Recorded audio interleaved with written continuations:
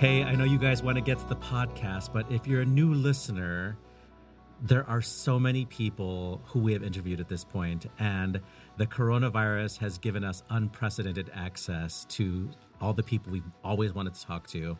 Next up, Barack Obama. We just had... we had Lydia Yankovska, we had Jennifer Rivera-Rice, we had Russell Thomas, Emily Pogorelts, Justin Werner, Zachary James, Laura Dixon Strickling. All right. That's just during the coronavirus, yeah. But that's just off the top of my head during the coronavirus. And I think we're all looking forward to our very special episode where we hold a seance and talk to the spirit of Wagner for an entire hour. Yeah, actually, Ruth Bader Ginsburg is going to join us for that one. She's going to take... Oh, Shaw has something to say. The world's ultimate opera fan, Ruth Bader Ginsburg. So Renee Fleming and Joyce DiDonato, they both wanted to be on, so we're just going to put them on the same call because, we're going to kill two birds with one stone. So that's coming up.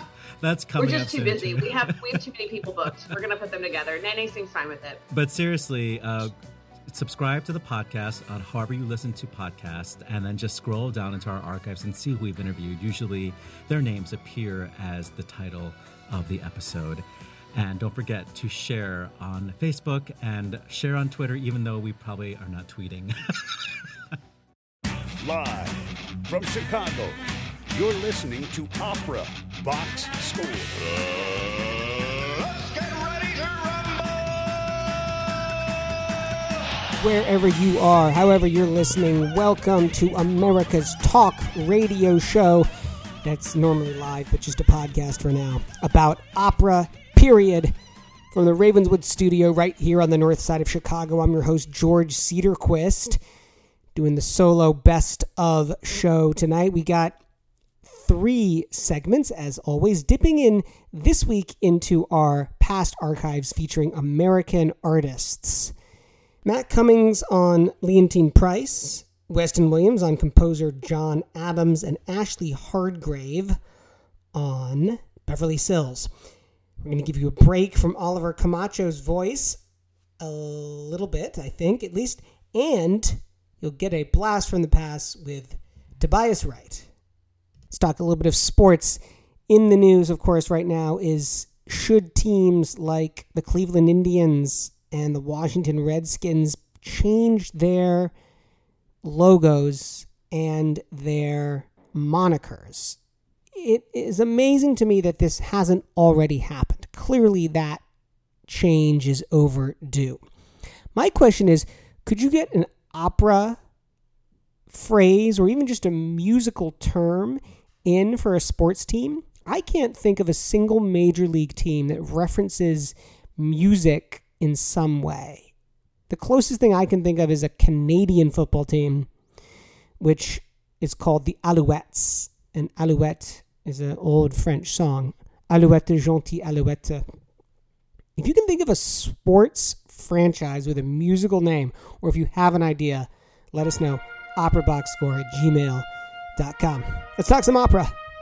And now, ladies and gentlemen, this is OBS Hall of Famer, our enthusiastic, yet humble, salute to a distinguished opera artist who has gone above and beyond to contribute greatly, distinctively, and with grand significance to the art and honor of opera. Thank you, Norm. Can I just reiterate how great that intro is? Did anybody not pee in their pants just now?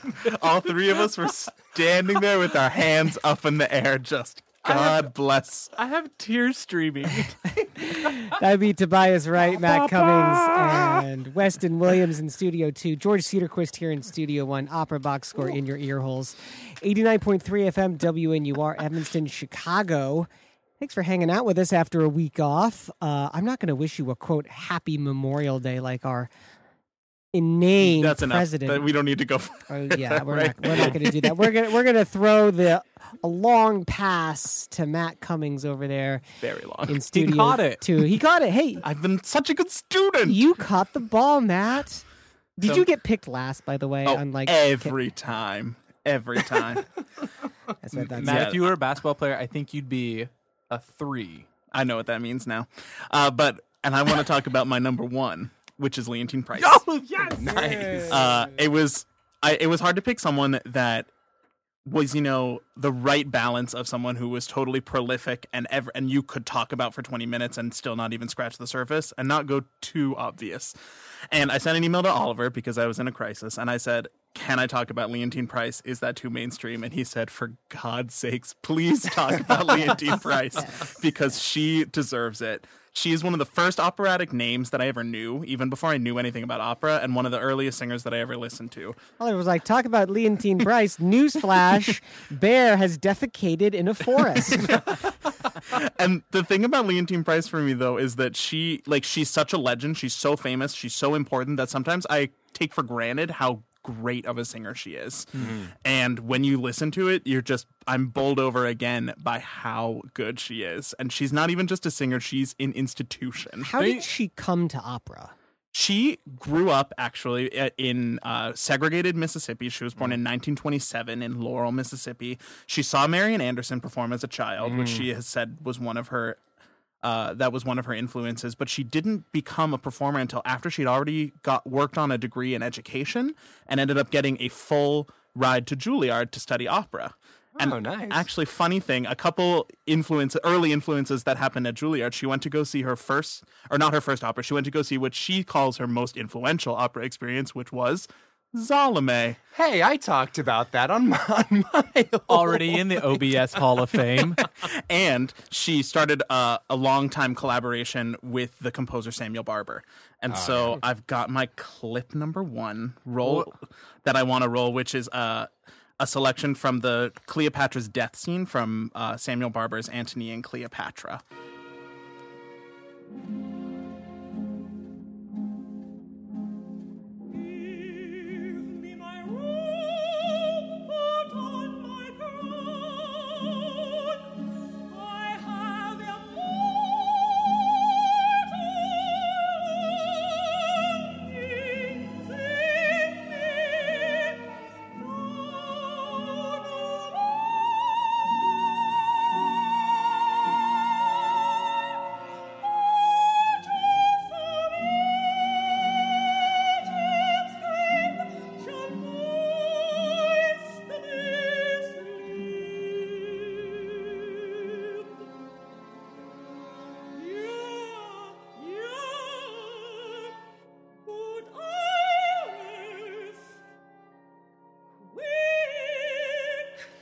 I'm going to admit that is not a Barber opera that's done that often. It is very underrated. It was kind of a flop because the production wasn't very good and most of the opera people said were not great. But that singing and and the music for Cleopatra, I think, is just spectacular. So it's kind of one of those things where when I listen to that, and I don't know, we have a lot of singers I know that listen to the show and we're singers here and we listen to opera quite a bit. But if you're not intimately familiar with the voice, one of the things about Leontine Price that sticks out, the top and her chest and the middle, they're all there all the time. Yep. And so she goes from straight to the middle there right into that first high note. And I'll admit, I've never even heard this clip before.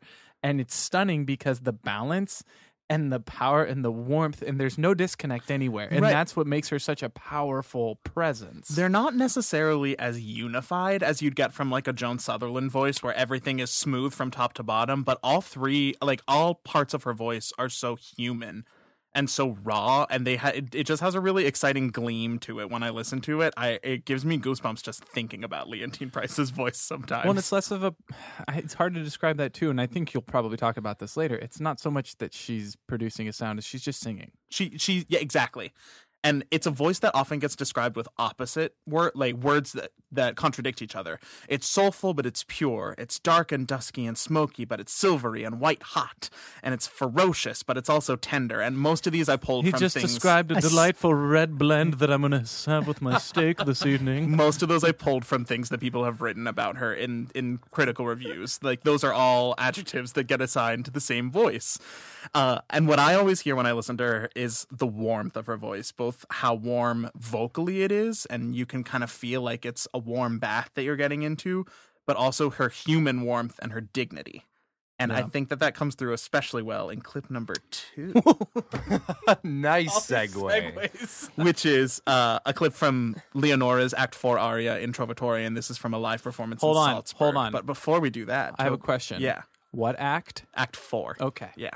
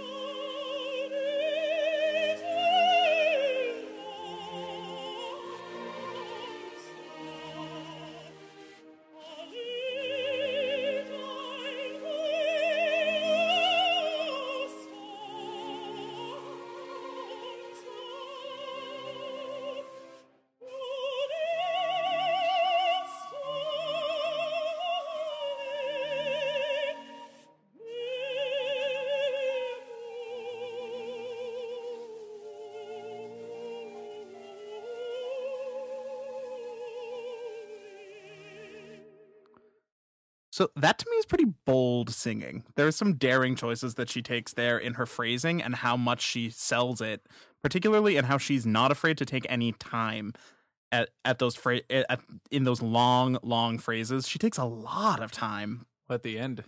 But at the end, that would be even difficult to conduct. Yeah. I mean, you're basically putting the orchestra on standstill, but she, and yet, so you can put an orchestra on standstill, but you can never put an audience on standstill. And if you are, it means you have to have reached out with your voice and grabbed them by the collar and said, listen to exactly what I'm saying, which is what she did there at the end of that phrase. And there are some singers like Elizabeth Schwarzkopf who will get described as an instrumental singer, and Leontyne Price for me is like the opposite of that. She is always singing. She's a vocal singer. What is an instrumental singer? An instrumental singer is more someone. Can I try that again? Matthew, what is an instrumental singer? It's someone that doesn't necessarily use the same range of dynamics and or tone qualities. The way that she is, it's like oppressively accurate. Yes, her tone doesn't always stay the same throughout a phrase or even throughout a note, but it always feels organic, and that really comes through in this next clip. Segue, which is a selection of a spiritual, "Swing Low, Sweet Chariot," and she recorded this in about the same year as she did that performance of Trovatore just now. Okay.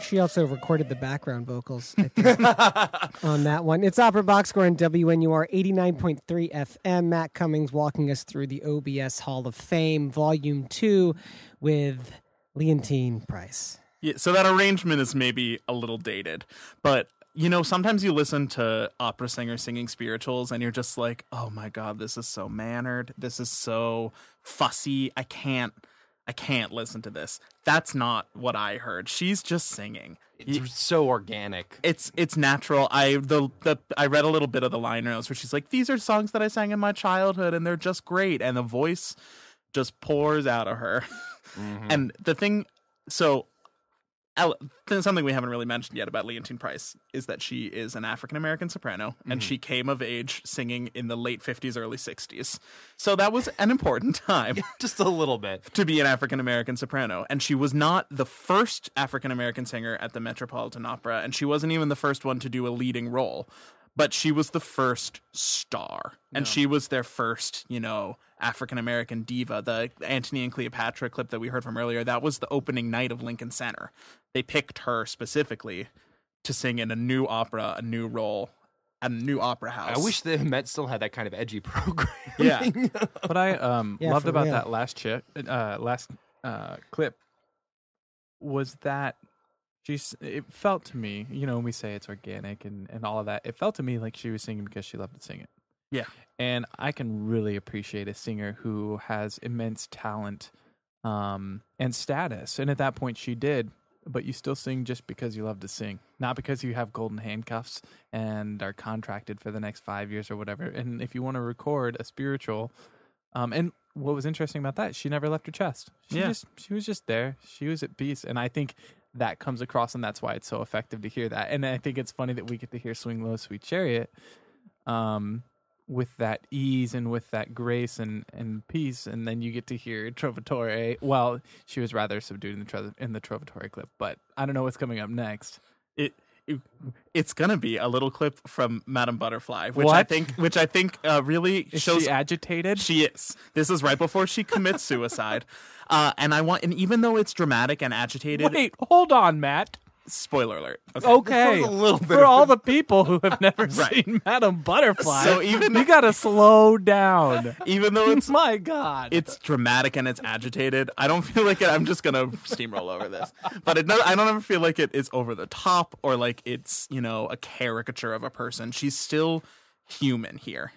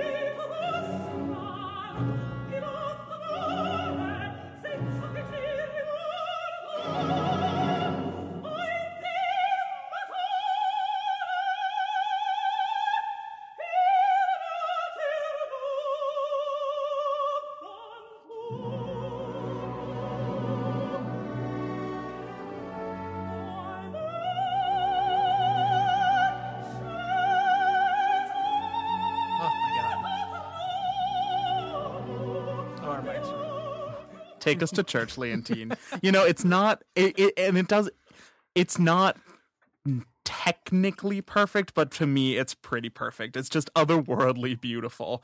It's so emotionally locked into what the scene is about too. I feel like with a lot of these sort of singers from her era, there's sometimes a sort of a disconnect between what's vocally going on and what it feels like in the scene, and she's got it. You know so you can hear the vocal intensity. I would love to be on stage with her. I think that was from a studio recording, but the difference between her studio recordings and her live recordings is not much. Some singers Could you can imagine really her tell. walking out and looking at you just in this fit of rage? I'd fall over. Yeah. I mean, I'd be like, hey, Leontine. And this is a Excuse singer, me, Miss Butterfly. I will get out of your way here. This is a singer who, made a name for herself doing these larger than life tragedy heroines, and I think what made her really stand out is how human they all are. And she was able, between that and her voice, she was able to become an institution. She's one of the last.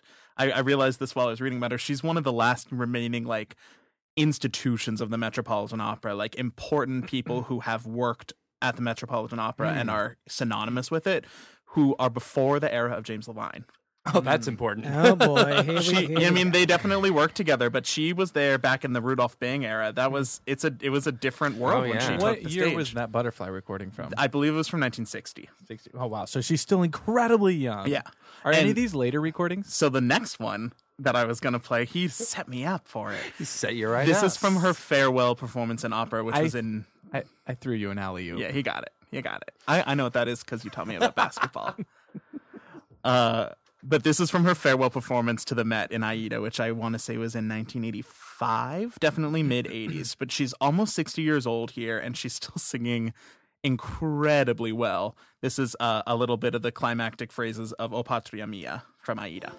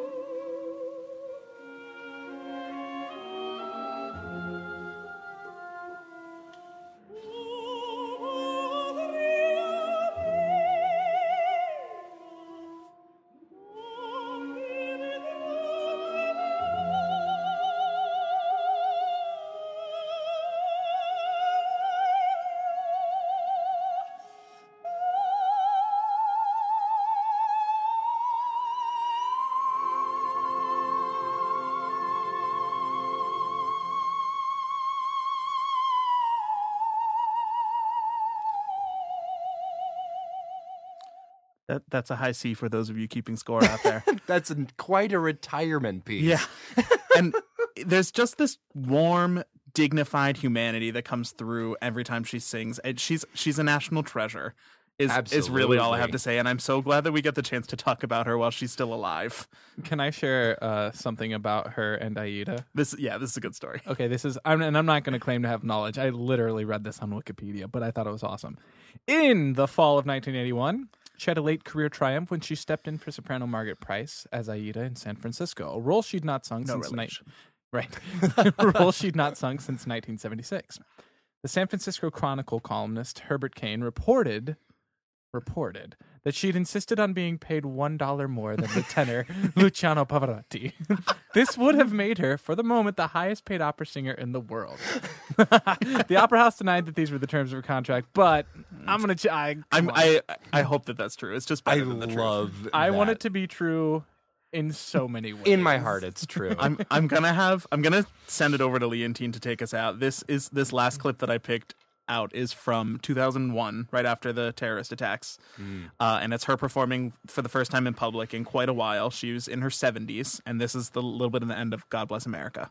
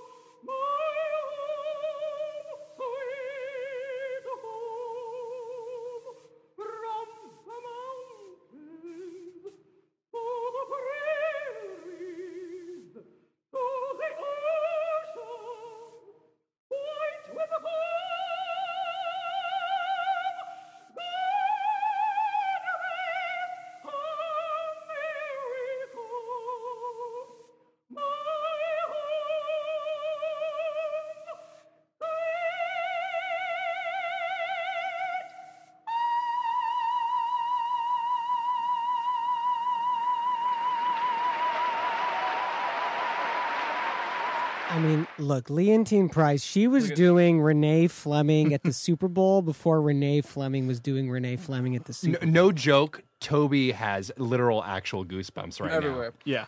Yeah. And can I share why? If every singer that said they were an opera singer sang with that much conviction, or an ounce of the conviction that 74-year-old Leontine Price sang that God Bless America with, we would have a better world, we would have a better artistic world, and we would be a whole lot better off. Mm-hmm. There's nothing more for me to say. Thanks for everything, Leontine. This is Opera Box Score with George Cedarquist, Matt Cummings, Weston Williams, Adams, Ashley Hardgrave, and Oliver the Man Camacho.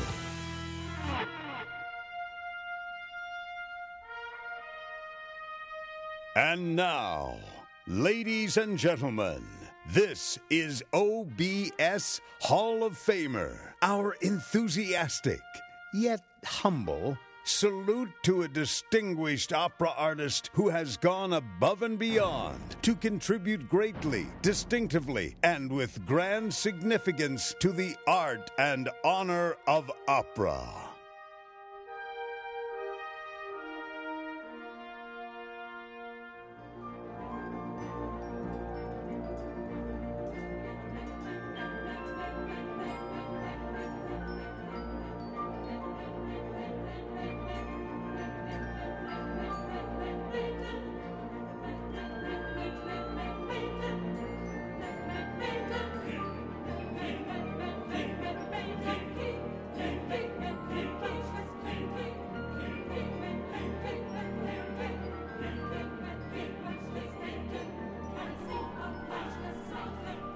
Welcome back once again to the Opera Box Score Hall of Fame. And as you can tell by the music, if you are as big a fan of him as I am, we're inducting John Adams. The president? The president. The other president? Certainly the more worthy of the other possibility inducting right now. Yes, so John Adams, this is what happens when Oliver and George are gone. I get to induct whoever I want into the Opera Box Score Hall of into Fame. the hallowed halls along the likes of Luciano Pavarotti, Shirley Verrett, Benjamin Britten, Leontine Price, the Opera Salome. That's right. That was the first one. I did misunderstand the prompt initially, but we got it. We got it now. So, John Adams, a very, very exciting day for me. I'm literally quaking a little bit because I'm so excited. Weston is not a small human. He's a very tall man. But he is like a little boy on Christmas. I'm so excited. So, John Adams, if you don't know who he is a living American composer. He was born in 1947 in Massachusetts. I think it's Worcester. Yeah, it's Massachusetts. They never pronounce it right. Worcestershire sauce. Worcester, close enough. Worcester. That's where he was born. And the reason I want to talk about him so much is because he was the first living opera composer I ever encountered. I think I might have heard like little bits here and there of other composers. I might have heard like a bit of Philip Glass here and there, but never really connected. And I remember that when I was, probably middle school, I was going around and I encountered, I don't even think it was one of his operas. I think it was probably Harmony Lyra or something like that. And I listened to it and I'm like, this isn't unlike anything I've ever heard before. And I got really excited, did lots of research, and I found that he was a living composer who was still writing operas, which in that time period for me was mind-blowing, that there were living composers that still wrote. I was like nominally aware of it, but I never like fully comprehended it. Right. Because a lot of I think this is a problem that I think a lot of modern composers, especially the last couple of decades of the 20th century, ran into. Stupid millennials.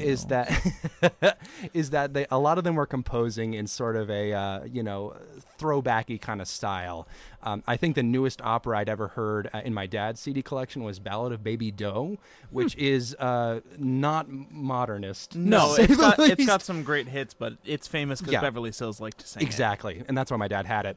But John Adams is something new, something I discovered. So in addition to it being the first living opera composer I had discovered, it was the first time I had really discovered something that my dad knew nothing about. And I just absolutely love it. So to give you a little bit of background, he was born in 47, so he was trained in sort of, the serialist idiom like all, composers in that era. And like many composers, he abandoned that initially for an attempt at minimalism. So his early stuff is very influenced by Philip Glass and Steve Reich, but don't let that dissuade you if you're not fans of those, because he very quickly sort of transcends them. artistically, he's not really polystylistic, but he has sort of an Ivesian quality to him in that he uses influences from all over the place, particularly New England, which is really holds up with the Ives comparison.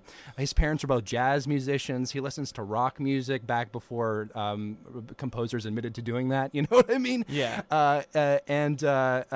And it's just very exciting. So one of his early sort of successes was a piece called Shaker Loops. Once again, the New England connection there, which premiered in 1978. Very minimalist, but there's a drama to it. If you ever listen to this piece, I'm not going to play any of it because it's not an opera, but I highly recommend it because it has like this overarching sort of almost dramatic quality to it. It evolves in a way that minimalist music at the time just did not do. And it was at one of these performances that Peter Sellers, the opera director, was in the audience, and opera bad boy director specifically. He likes to do weird things. I'm pretty sure George is the bad boy of opera directors, but agree to disagree. But Peter Sellers heard the piece, and he was like, now that is an opera composer. And he had to actually convince John Adams that was the case initially. But then they eventually sort of collaborated and created their first opera together, which premiered in 1987. And that was, of course, Nixon in China, which is just a delightful piece. I agree. It's probably the masterpiece of the mid-20th century. Exactly. Well, sort of last quarter. Yeah, I would say. Let's just listen to just a little bit of probably the most famous aria. This is from the original recording. This is James Madalena, the original Nixon singing. News has a kind of mystery.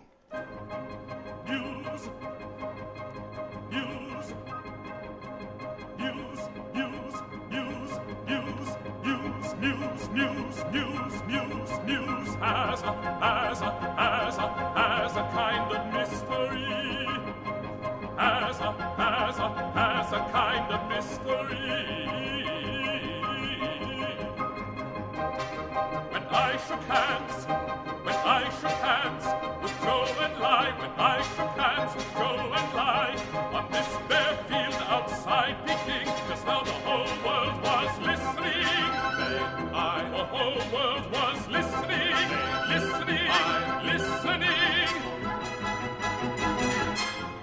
And though we spoke quietly, and though we spoke quietly, and though we spoke quietly, the eyes and ears of history caught every gesture, caught every gesture, and every word. As you can hear in that clip, there is a lot of the minimalist influence. You've got the minimalist pulse going on. You've got repetition of words and phrases. But there's something a little different about it. There's something human about it compared to like Glass or Steve Reich. Mm-hmm. It's got this drive to it. It's got this humor. Obviously, there's some humor in the text. As he says listening, he starts repeating listening as Zhou Enlai, who he's supposed to be talking to. He's not listening to him. And this is actually a pretty funny opera. There's lots of really good jokes in it. And not just in the libretto, which is by Alice Goodman, but in the music. This is one of the first really notable examples of what separates John Adams from many of the minimalists in his early works, what he calls the trickster, which is a little rhythmic and often tonal interruption in that pulse, in the normal pulse of the piece. And you hear it a lot in the trumpets, which creates especially. a sense of urgency mixed with the humanity. Right. Often in his early pieces, it literally is a trickster. It literally is a joke, sort of throwing everything off. Later on in that particular aria, he sings "The nation's heartland skips a beat," and the orchestra skips a beat, and it's great. It's a great piece. But this is something that was very, very, very new and very different from what you would have expected in opera houses of this time. So if you go back in time to 1987. opera in America, especially new opera, is kind of in crisis because this is sort of the heyday of the sort of 70s and 80s, catering only to often the very rich, or at least that was the perception in a lot of the large houses, doing very conservative programming, even more conservative than we have nowadays at a lot of these same places. It's a lot of old war horses over and over and over again. New operas. Which leads me to believe that there's always been a crisis about new audiences the killing. The list of things that has been claimed to kill music goes all the way back to like the printing press. Yeah, but yeah, there's sort of like no heir apparent to the Samuel Barber and even the Exactly. Giancarlo Menotti, who's like controversial in his own right. But they were pushing the envelope forward. They weren't just doing the same thing over and over again. Mm-hmm. Well, you kind of have a sort of a weird situation where the opera-going public was listening to these hyper-conservative pieces. All of the new operas being written were either in sort of a neo-romantic sort of dull idiom, or they were being imported from Europe in the hyper-serialist mode, and no one wanted to listen to that. And then in the middle, you have Philip Glass's early operas, which, while very interesting, are not everyone's cup of tea. Mm-hmm. So Nixon there was China, there was no apparent international composer in America from America. Exactly. So enter Nixon in China, and here you have an unapologetically dramatic, funny piece that is not rehashing neo-romanticism, old things that have been done. He's not trying to be Puccini by any stretch of the imagination, but he's also not trying to be this European heady avant-garde, and he's not trying to be Philip Glass with his weird things. Everything is serving the story. Everything is serving the humor in the text, and it's a very relevant sort of up-to-the-minute kind of story, because this is 1987. Nixon's first visit to China is in living memory for most of your audience. And it's one of those things where it feels very fresh, feels very relevant, but it's entertaining, it's fun, it's doing something new, it's doing everything opera should be doing. And it's still incredibly technically difficult and virtuosic music to sing. Absolutely. Madame Mao's aria from Nixon in China is famous for being one of the most technically demanding pieces for a coloratura soprano, just a nightmare. I recommend to all of our listeners, if you search Kathleen Kim singing I Am the Wife of Mao Zedong on YouTube, it's right there, and There's one from a young singer on YouTube where the time of the video is a full 2 minutes shorter than every other video because she takes hers so fast. And I'm going to send it to Weston so that he can put it up on the website because it is just incredible. It's one of the most amazing things I've ever heard. One of the other things, too, that I think is really important to acknowledge about everything you're just saying is that we were kind of in this period where it was all the old war horses, conservative programming, and Nixon in China did kind of pay homage to that. It is American grand opera. Absolutely. There is nothing small about it. The staging has to be dramatic. Isn't there a helicopter called for it? There's Air Force One. Air Force One, yeah. There's literally, I mean, and that's pretty iconic. It makes live recordings unlistenable because everyone always applauds when Air Force One comes down. No, but like that to me, you could show me a screenshot of that, and I'm like Nixon in China, and you could show me like the Triumphal March from Aida, and I'm like Aida. It's that iconic in its grandiose nature of what it was supposed to be and what it represented, and I think that was really brilliant on his part to say, well, if I'm going to do this and create this thing that was for all these people who are alive, it had to be relatable in that aspect as well, visually. Right. And I mean, what a stroke of genius. It's so good. If you haven't seen Nixon in China, what are you doing? Go see it. Go make your local opera company play it. The next Coming opera, to Toledo. Tie it all back. The next opera by John Adams is probably the most unusual, and it's also the one that people sometimes have trouble with for various reasons. If you might know about it just from the controversies. Yes, you might. This is the opera The Death of Klinghoffer. And I think maybe not most recently, but recently in the news, this was the opera that was originally going to be a broadcast live in HD from the Metropolitan Opera, like 3 seasons ago? 2014. 2014. Yeah. Oh, man, time flies. I know. Oh, geez. I remember learning that it was canceled whilst on a bus to go watch a Northwestern football game. Right. Little did I know I'd be talking about it today here. I remembered it too because that was one of the ones I was like, obviously at this point I was a big Adams head, as we're called probably, and as we're called now. I heard the news and I was like, oh man, oh no. I get it. That's good.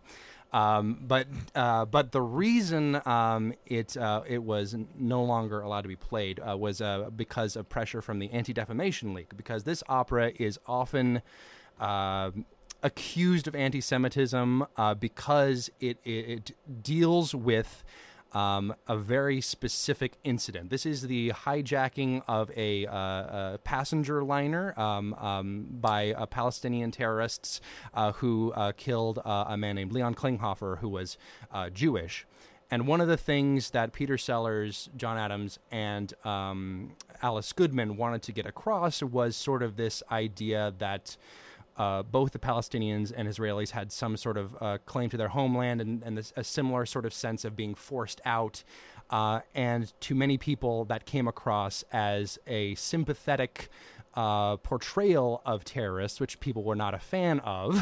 And a minimalizing of a brutal murder. Right. And I think that a lot of the controversy surrounding, intention of well, I should say that this is not just criticism from Jewish groups. This is also from Palestinian groups. Palestinian groups also have kept this production from being played at various points in time.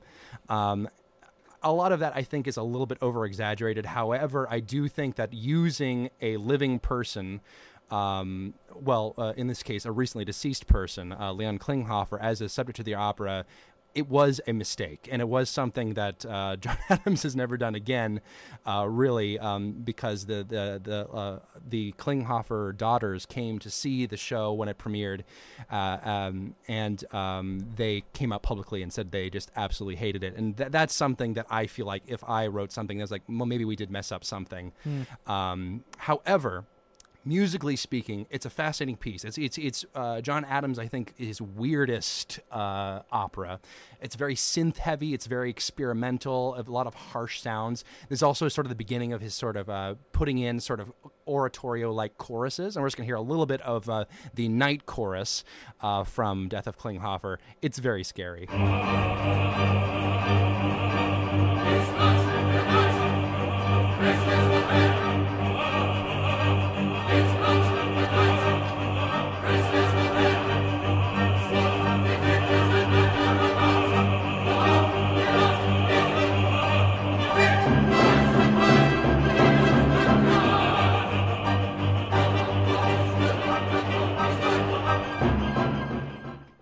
And that is just a little selection there of Death of Klinghoffer. And unfortunately, we're running low on time because I could just talk about John Adams all day long. So I'm going to talk a little bit about sort of his comeback. After the controversy of Death of Klinghoffer, wherever you fall in that spectrum of, of liking it or hating it for whatever reason, it ended up sort of ending Alice Goodman's career. But Peter Sellers and John Adams eventually came back together in 2005, I believe, to create Dr. Atomic, which is one of my favorites. This one you can see a lot of the mistakes of Klinghoffer being avoided, and as well as a sort of an extension of Adams stylistically into a much more melodic, romantic sort of medium, while still retaining everything that makes it John Adamsy. This one is set in around the creation of the atomic bomb for the Manhattan Project, and we're just going to hear just a little bit of Robert Oppenheimer quoting poetry as he contemplates what he's created.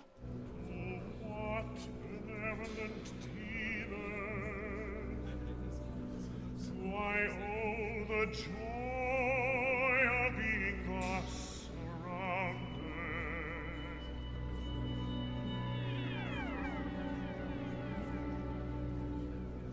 Thus surrounded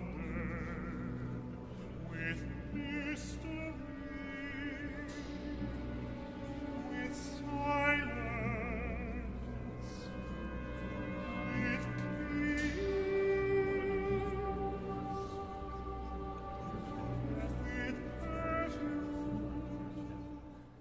That's just one of the most sort of haunting moments, and you see a combination of electronics, really sort of slower sounds. The pulse is there, but it's slow. It's dramatic. It's a truly extraordinary opera, and one that didn't, I think, get a lot of respect when it initially came out due to a lot of subpar productions kind of right off the bat. But there's a studio recording of this with Gerald Finley, which is what this recording is from, and it's absolutely fantastic. And one of the exciting things about John Adams being a living composer is that he's still doing new stuff, he's still trying new things, and his style is still developing. So we're just going to go into the break here with just a little bit from his sort of opera oratorio, more oratorio than opera, The Gospel According to the Other Mary. And this is when the biblical character of Lazarus has been resurrected, and he sort of has a little freak out being back in the world of the living, and it's just such a great aria. Therefore we will sing my songs to the string instruments all the days of our lives in the house of the Lord, all the days of our lives in the house of the Lord, of the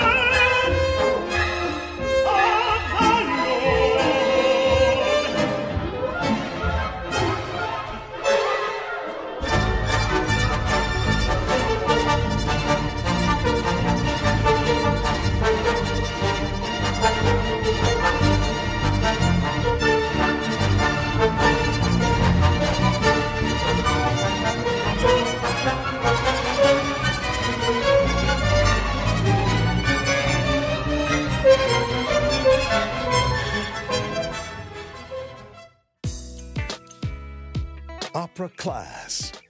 Sports Radio Crass. This is Opera Box Score. And now, ladies and gentlemen, this is OBS Hall of Famer, our enthusiastic, yet humble, salute to a distinguished opera artist who has gone above and beyond to contribute greatly, distinctively, and with grand significance to the art and honor of opera.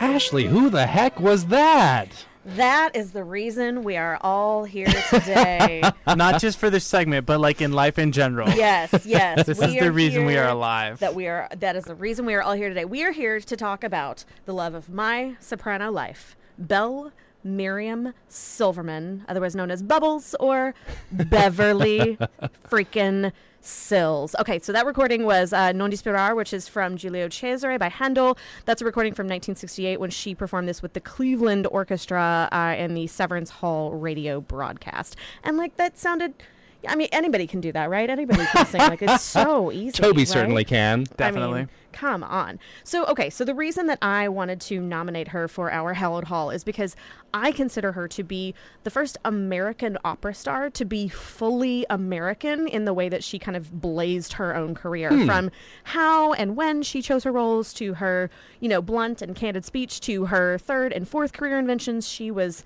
in my opinion, every kind of one of a kind. I don't just love her voice, which as we just heard is silvery and exquisite and butter and the definition of lyric coloratura. I love her besides the talent, I love that she made this career, facing a lot of significant challenges and really just kind of on her own terms. Were you calling it silvery because as a pun on Ballad of Baby Doe? Well, that's pretty specific, but sure, why not? Definitely. Listeners, you'll get that in a second. So to really get into sort of the how and the why of how much I love Beverly Sills and why I came to her is you got to have a 2-minute origin story on yours truly, Ashley Hargrave. So my my first music teachers were in order: my family, church, TV, and the Motown record label. I did not grow up with classical music in my house. Everything that I learned was Baptist hymns. It was listening to my mom teach piano lessons. It was quizzes on Four Tops lyrics from my dad, a very extensive Marvin Gaye and Diana Ross phase, and then whatever was playing on television. That's what I knew music was, and frankly, that's all that I knew music was. So you didn't go to Louisa Miller in elementary school like the rest of us? I did not join 8-year-old Weston at Louisa Miller, no. But around the time that I was 8, we did get cable TV, and there was a channel called Arts and Entertainment, which was the original A&E before they just started showing Law and Order all the time. Right. And that is where I saw for the first time an orchestra. That is where I saw a conductor for the first time. I saw ballet, and most importantly, I saw reruns of The Muppet Show, which included a very specific episode with one Miss Beverly Sills, and she was making these sounds that I had only ever heard come out of one other person, and that was my grandmother. So my dad's mom was a novice singer, and she actually was invited to study in New York City at a conservatory in the 1940s. She was wickedly, wickedly talented, but she also at that time in the 40s already had 2 children and a husband, so she was basically relegated to the back row of the Baptist church in rural Arkansas where we grew up, just kind of belting out Just As I Am, but with this gorgeous lyric soprano voice. And I'd never heard anybody that sounded like her before or since until I saw this episode of The Muppet Show and this beautiful woman in a white dress who was singing on television with pig puppets. So we cut to graduate school, and I'm in conservatory. I studied music in undergrad, but to be fair, I was originally going to go to law school, so I was just kind of enjoying undergrad, and I wasn't really following the legacies of singers. But by the time I got to conservatory and I was taking it seriously, I was told that I was going to be groomed as a lyric coloratura soprano. And I was given the task of going and researching a few singers, and one of them was Beverly Sills. Now, again, not knowing that much about the legacies of singers, I just went to the Harold Washington Library and started picking up CDs. And one of the albums that I saw was Beverly Sills, and I'm not kidding. I said out loud in the middle of the library, "It's that lady from The Muppet Show." So, like I said, again, my classical music education was kind of all over the place. But it was really, once I started to discover what she did and how beautiful it was and how effortless it was, I started to want to learn everything about her, not just the music that she was making, but kind of her life story and all of the things that kind of made her the human on top of the artist that she was. She obviously had the talent. She had this passion also to reach out to new types of audiences. She's one of the first people that really sort of got the understanding that to make this art form popular in America, it was going to have to go past the houses in major cities. You were going to have to go out into, places where they didn't have a Met, places where they didn't have, a San Francisco or a Lyric Opera of Chicago.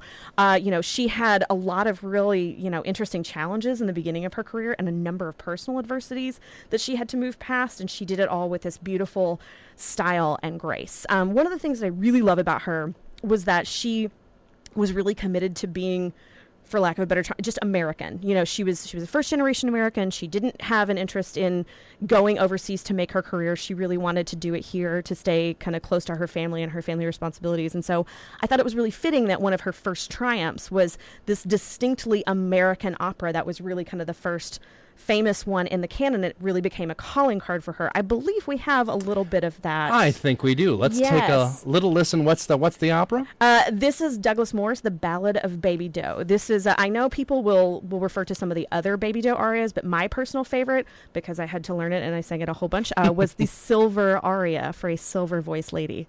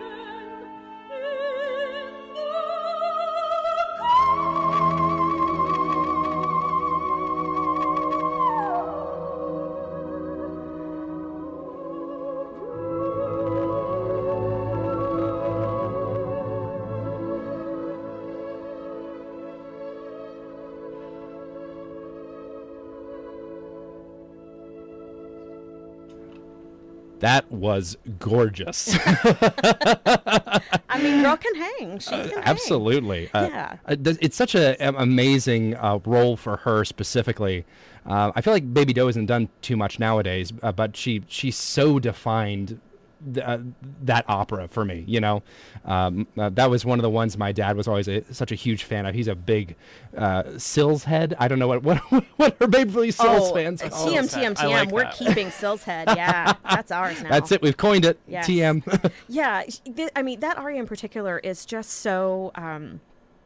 In a lot of ways, it's kind of reflective of indicative of kind of how she lived life, because the text of this is, we're talking about, Baby Doe and her relationship with Horace Tabor, who is this wealthy gold magnate. And so the currency of value at that time was gold. Mm-hmm. And she says in the beginning, gold is a fine thing. Like, yeah, that's totally great, but silver, let's talk about silver, mm-hmm. how it's it's the metal of the moon. It's the core of dreams. And so in a lot of ways, Sills kind of did the same thing. It's like, yeah, this is with her path to success, this is the way most people do it.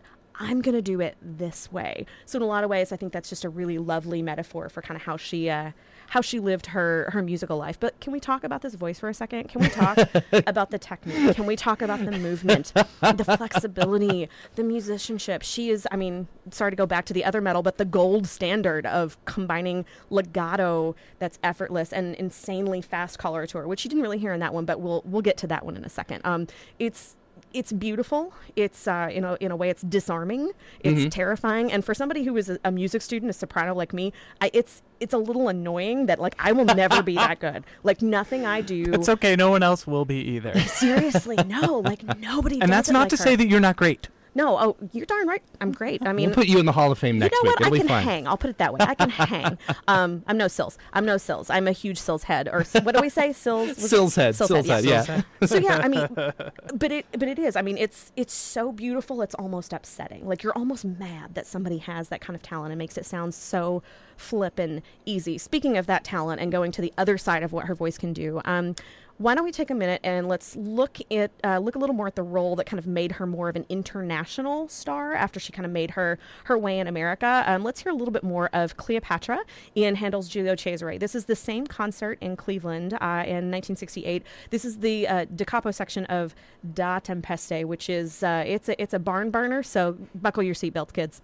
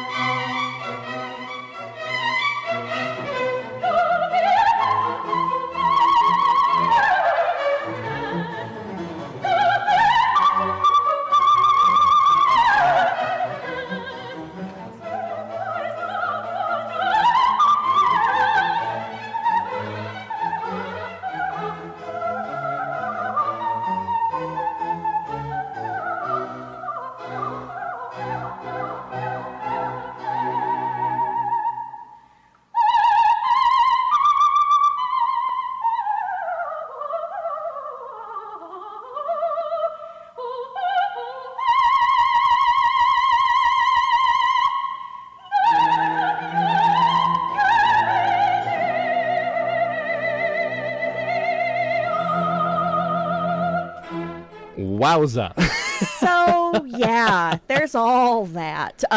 So, yeah, thoughts, Weston? Thoughts, feelings, concerns, prayer requests? The Giulio Cesare phenomenon is always so interesting to me because I feel like, we've grown up, I think, in a world of the great Baroque revival. Mm-hmm. And Beverly Sills had a really, I think, key role in kind of kicking it off, even though she didn't do a lot with period instruments or that sort of thing. But the popularity of her Giulio Cesare and the way she just absolutely nails it is, I think deserves a lot of the credit for the quality of Baroque music we now enjoy here in the 21st century, which is a weird sentence to say.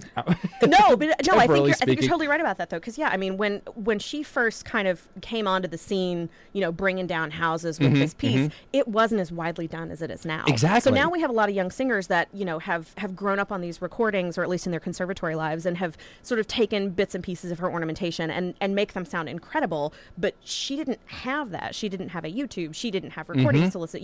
She was doing this all on her own, and it was, again, kind of harkens back to something I'll talk about in a second. Her ability to grow as an improviser on stage was something that was really interesting. But yeah, so there's all that. So yeah, clearly she's all right. She can sing. She can sing. What else can she do? The thing is, her musicianship is only a fraction of what made her an absolute star of her time. Her cover in 1971 of Time magazine, that was, the American opera queen. She was keenly aware of what it took to bring opera and classical music to the masses. And the great thing about her was she had the personality to really sell those things and reach that. She understood not everybody, like I mentioned before, was going to be able to get to a city with an opera house. So what she did is she toured the country extensively to college towns, smaller towns, with recitals. There was a really charming thing that she did where she only had one voice teacher ever in her entire life. Really? Yes.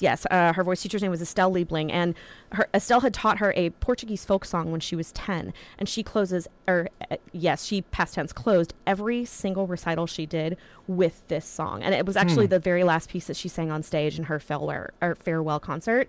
It is, we might have to link that on our website. It is just a tear jerker of a piece. We'll put it on the website for you. Absolutely amazing. So she's one of the first people to take things to the masses, take it to where they are, and not expect people to come to her. With this personality, then she started to harness the talk show circuit as she was really becoming famous in the 60s and 70s. So girlfriends on Johnny Carson, Dick Cavett, Merv Griffin, Dinah Shore, and then Weston, she was so good at talk shows that they gave her one for 2 years, and she got an Emmy for it. Amazing. Yes, Lifestyles with Beverly Sills. I believe we have guys, you've got to hear the theme song for this. Oh, I'm so excited. It's so good. Here we go.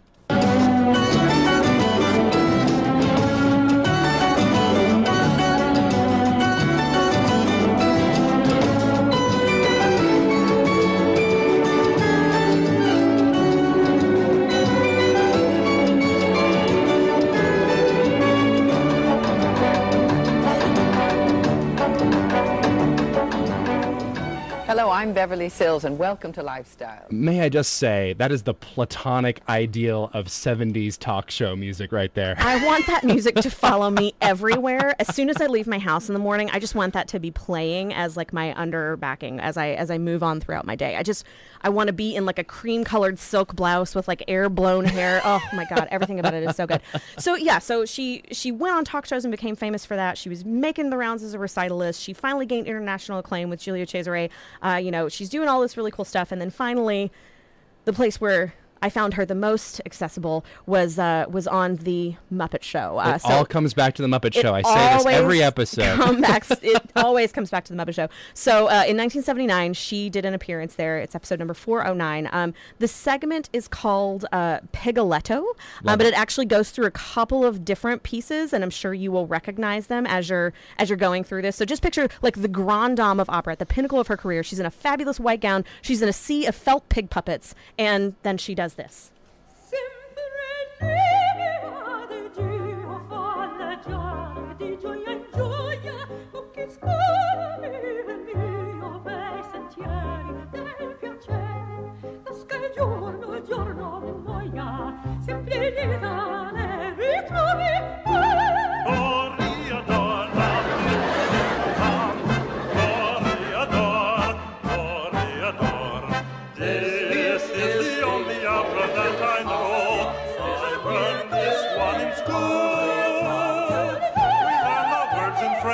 And even still, I don't know what it means.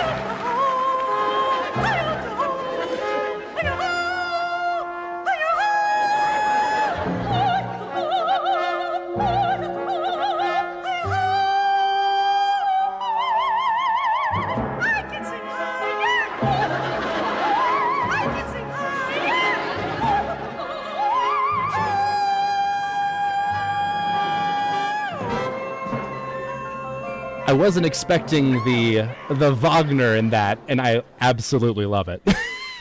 I mean, and here's the thing, though, is that, like, it would have been so easy for her to just kind of, like, phone it in and have and just be not taking it particularly seriously. She sounds incredible in that clip. Not to put too fine a point on it, but she goes whole hog as she does her duet with like Miss Piggy. Yeah, no, I mean, that's the thing that was so fascinating. I mean, and just imagine, like, 7-year-old Ashley just, eyes as big as saucepans, just like, who is this woman? She sounds like my grandma. No one else has sounded like this. And then cut to 20 some odd years later, and I'm like weeping at a Harold Washington Library, remembering my grandma and this moment. And she's everything. She's fantastic. So yeah, she's got this incredible talent. By the way, if you were going through the trajectory of those operas, you heard Traviata, you heard Carmen, you heard Aida and Valkyrie, and if we had kept going, you would have actually gotten to the Pigoletto section. So the other thing I really liked about her is that she's going her own way. She didn't sing at the Met until she was 40 in 1975. Really? Yeah. Rudolph Bing apparently wouldn't have her, but I mean, clearly she didn't need him. She was classic famous. Bing, am I right? Classic No, Bing. but seriously. It really is classic Bing. It is said, like, by the time she finally premiered at the Met, the phrase that people would use is she wasn't premiering at the Met. The Met was premiering with her. So that traditional hallmark of success wasn't a thing that she needed. She just did it her own way. And then she ends up retiring from singing in 1980, kind of still in a relatively strong point in her career. She wanted to remember her voice at its strongest point, which I think is actually a really lovely thing. She did it with Grace and Class. There's a gorgeous farewell concert that, again, has that Portuguese folk song in it. And then she took over as the manager of New York City Opera. Fun fact about that, she auditioned for New York City Opera 7 times before they hired her. Really? 7 times. They finally hired her in 1955. Nobody knew at the time when she took over New York City Opera after she'd retired how dire the straits were. They were actually in a lot of financial trouble, and she took them from deeply in debt, knowing absolutely nothing about how to run a company, to thriving in just under 6 seasons. Singers felt safe to go there and take risks because, again, this was a place that didn't have a great budget. They were very hardscrabble. And, again, it allowed for all of this great improvisation and thriftiness and craftiness when it came to making the art happen. And because she had been such a thrifty, crafty, and giving singer in her career, the entire industry owed her a favor. So when she became the boss, she cashed in on all of those, and she absolutely won big. She moves on after that. She chairs the Lincoln Center. She does eventually chair at the Met, which I think is hilarious. And then she champions charities like the March of Dimes. She even married, and she had a family. One of the challenges she faced was that both of her children were born with disabilities. She took them on the road with her, despite all of these challenges that they had. Her daughter was born deaf. And so, really? Yeah. And they had a very, they had a couple of challenging points in their relationship, but on the whole, they really had a very, very healthy relationship as her daughter Muffy moved into adulthood. And through all of this, she rallies, she does it all on her own terms, and she sounded better than everybody else while doing it. There were so many companies that weren't interested in her. Kind of the reason that she's worthy for induction to the Hall of Fame is that she had 2 distinct careers. She had her singing career, and then she had a whole, almost 40 years after that in which she dedicated to not just advancing the art form, but really, I mean, you're talking about March of Dimes. Her whole mission once she retired from singing, quote unquote, was to advance humanity. And that's why I think Beverly Sills is overdue for this induction. And in fact, Ashley, when you emailed us earlier and said that this is who you're going to do, I was like, wait, have we not already? Yeah. We have to dig through. Leave it to the lady to come up with a good idea. Like negligence have we been putting on this show? This is why we needed Ashley this whole time. You needed a woman's touch this whole time. There's so many clips that I want to play for you, and we don't have time for all of them. There's Manon, there's Donanna, there's Rosalind, there's Thais, there's so many. But there's this really awesome interview, and again, I might just link you guys to this later, but she did an interview in 1986. She was still in her tenure at City Opera running it, and she just, I have a little supercut of these pieces of advice and wise words that I just listen to on a loop periodically when I need a boost. We're not going to play the whole thing, but we've got just a little bit that just kind of gives you an essence of who she was. I don't take defeat. I just don't. I don't even acknowledge it. I won't be defeated. It's a way of life with me. I don't believe in the word. I simply don't believe there's anything that can't be accomplished if you stick with it. Good call. Bad call. On Opera Box Score. All right, time for good call, bad call. I guess it's just me this week. I finally sat down, now that the children have twisted my arm into getting the Disney Plus. I finally sat down to watch Hamilton. So this is the archival multi-camera video they did with the original cast back in June of 2016. Hey, it only took me 4 years to watch it. It's good.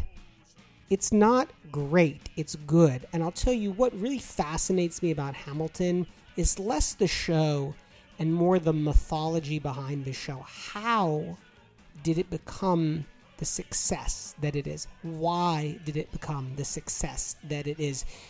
You could do a whole podcast on Hamilton. You could do a whole podcast series on Hamilton. I say it's a good call. I say check it out if you do have Disney Plus, or if you can watch it on Great Performances. Let us know what you think. operaboxscore@gmail.com. All right, that's it for this week's edition of America's Talk radio show about opera. Our announcer is Norm Waddell at voxershorts.com, VOXERSHORTS.com. Our theme song is Vodka Inferno, written and performed by the Diablo Swing Orchestra. On Facebook, just search for Opera Box Score. Be sure to share and comment on our posts. On Twitter, we're at Opera Box Score. And this podcast version of our show is available wherever you get your pods. The creative consultant for Opera Box Score is Oliver Camacho. I'm George Cedarquist, along with Matt Cummings, Weston Williams, and Ashley Hardgrave, asking you to continue the conversation about opera with earplugs in. We're back with an all-new podcast next Wednesday, July 15th, with an interview featuring composer Joel Puckett, plus more opera headlines. 2-Minute Drill is going to come back next week. More hot takes. The whole team will be here, and more of what you're missing. Join us